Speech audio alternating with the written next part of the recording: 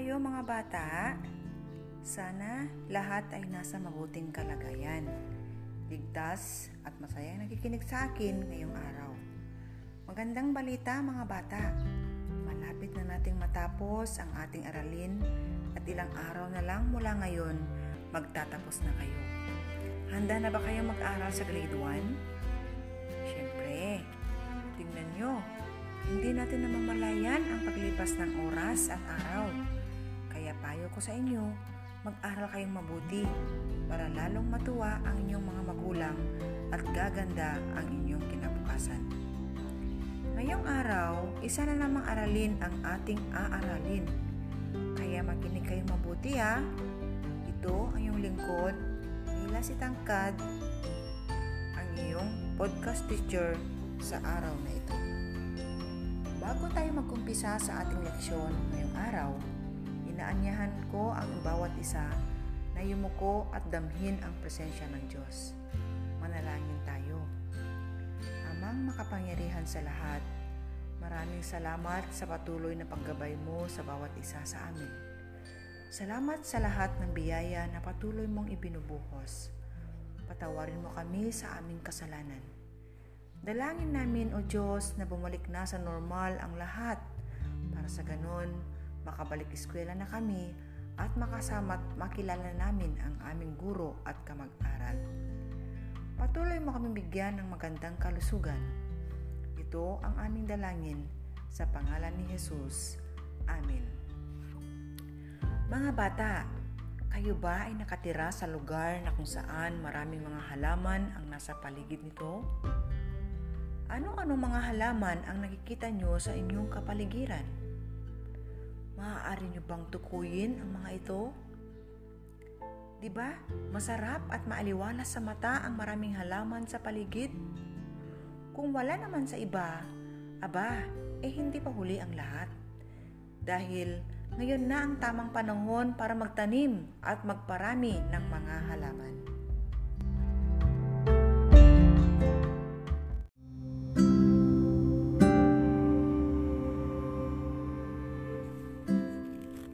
Alam nyo ba mga bata na mula nung pandemya, marami ang naengganyong nagtanim at nagparami ng halaman?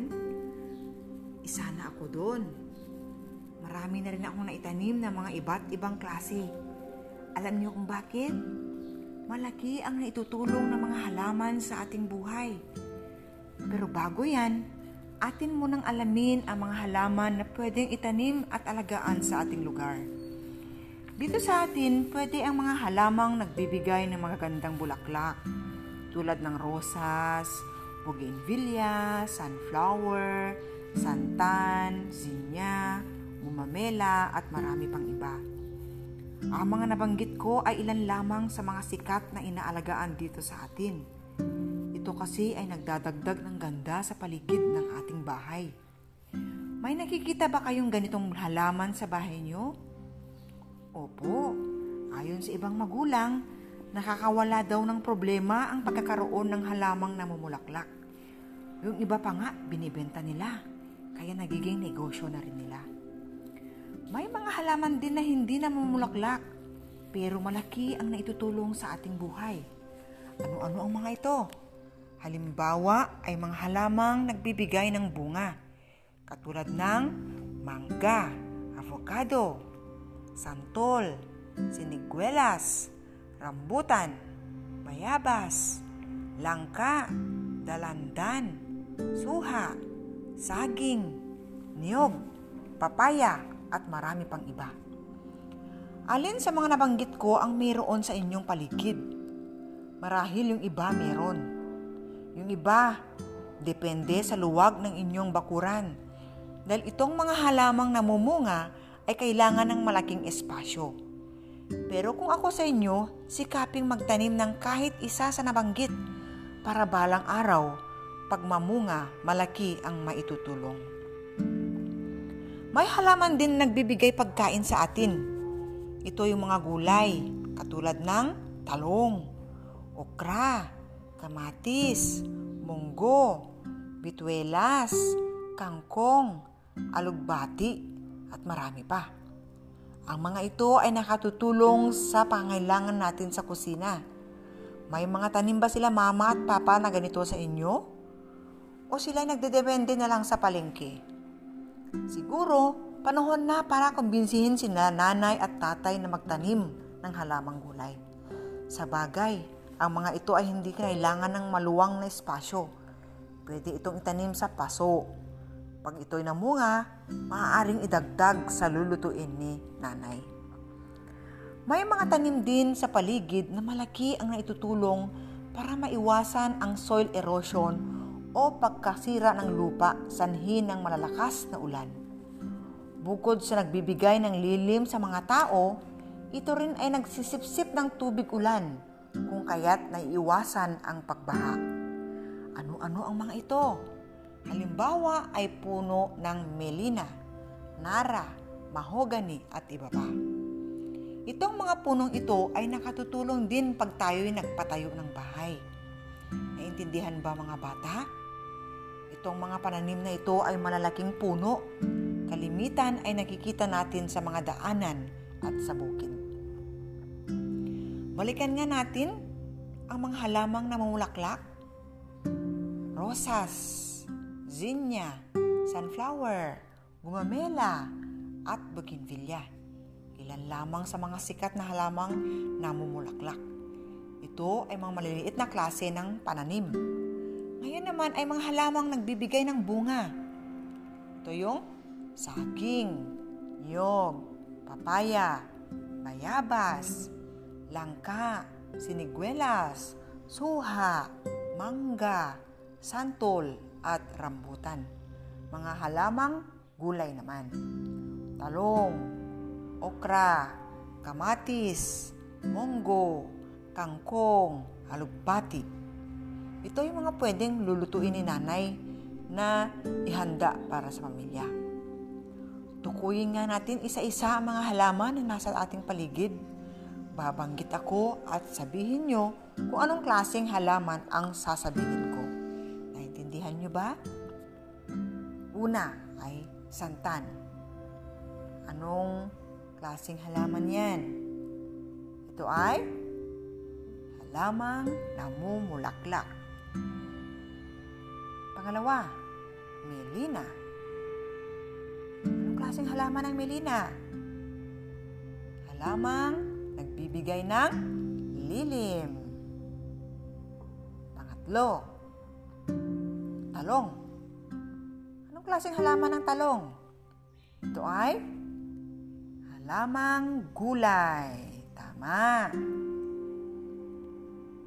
Sunod, kamatis. Anong klaseng halaman ang kamatis? Halamang gulay. Tama. Panglima, avocado.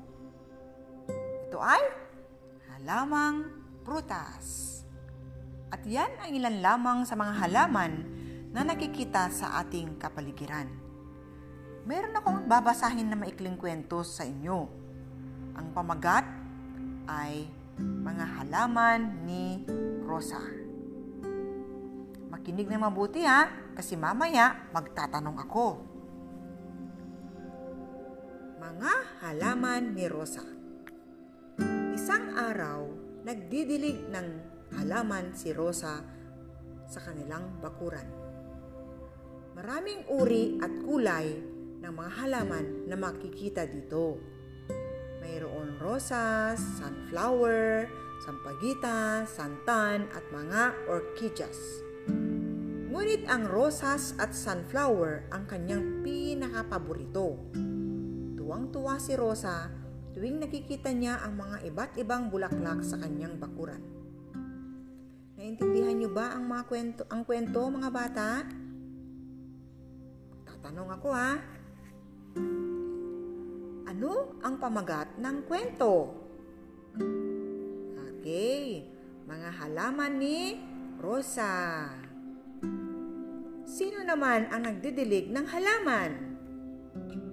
Si Rosa. Bakit kaya niya dinidiligan ang mga ito?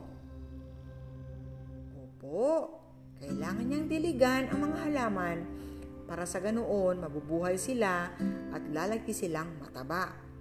Ganun din ba ang ginagawa niyo sa inyong mga pananim? Opo, kailangan natin diligan ang ating mga pananim katulad ni Rosa. Ano-ano ang mga halaman ni Rosa? Okay, nabanggit sa kwento, yun ay ang rosa, sunflower, sampagita, santan, at orchids. Ilarawan nga ang bakuran ni Rosa.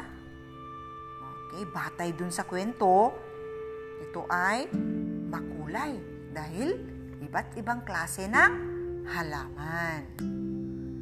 Ano ang paborito mong halaman? Meron ka bang paborito? Okay, magbigay nga ng dalawa. Siguro yung iba sa inyo, paborito niya ay santan. Okay. Yung iba sa inyo, paborito niya ay bougainvillea. Yan, ang gagaling nyo. Lahat ng sagot nyo ay tama. Ngayon naman ay ating alamin ang iba't ibang bahagi ng halaman. Unang-una ay ang ugat.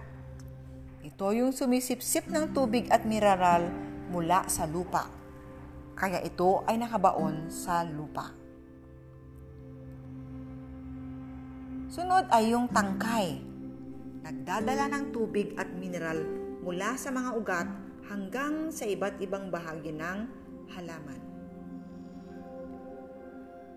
Pangatlong bahagi ay ang dahon. Gumagamit ng liwanag, hangin, at tubig upang gumawa ng pagkain para sa buong halaman. Pang-apat ay ang bunga.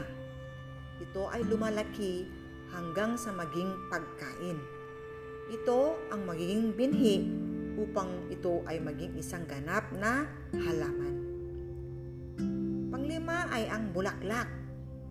Gumagawa ito ng mga pollen at binhi upang dumami pa ang mga halaman. At yan ang iba't ibang bahagi ng isang halaman. Tanong, ano dapat ang ating gagawin sa mga halaman na ating nakikita? Dapat sila'y pangalagaan ng mabuti. Paano? Diligan araw-araw. Huwag apakan. Huwag pitasin ang mga bulaklak. At kung maaari, sila'y kausapin dahil sila'y parang mga tao din. Naintindihan ba ang ating leksyon ngayon? Opo.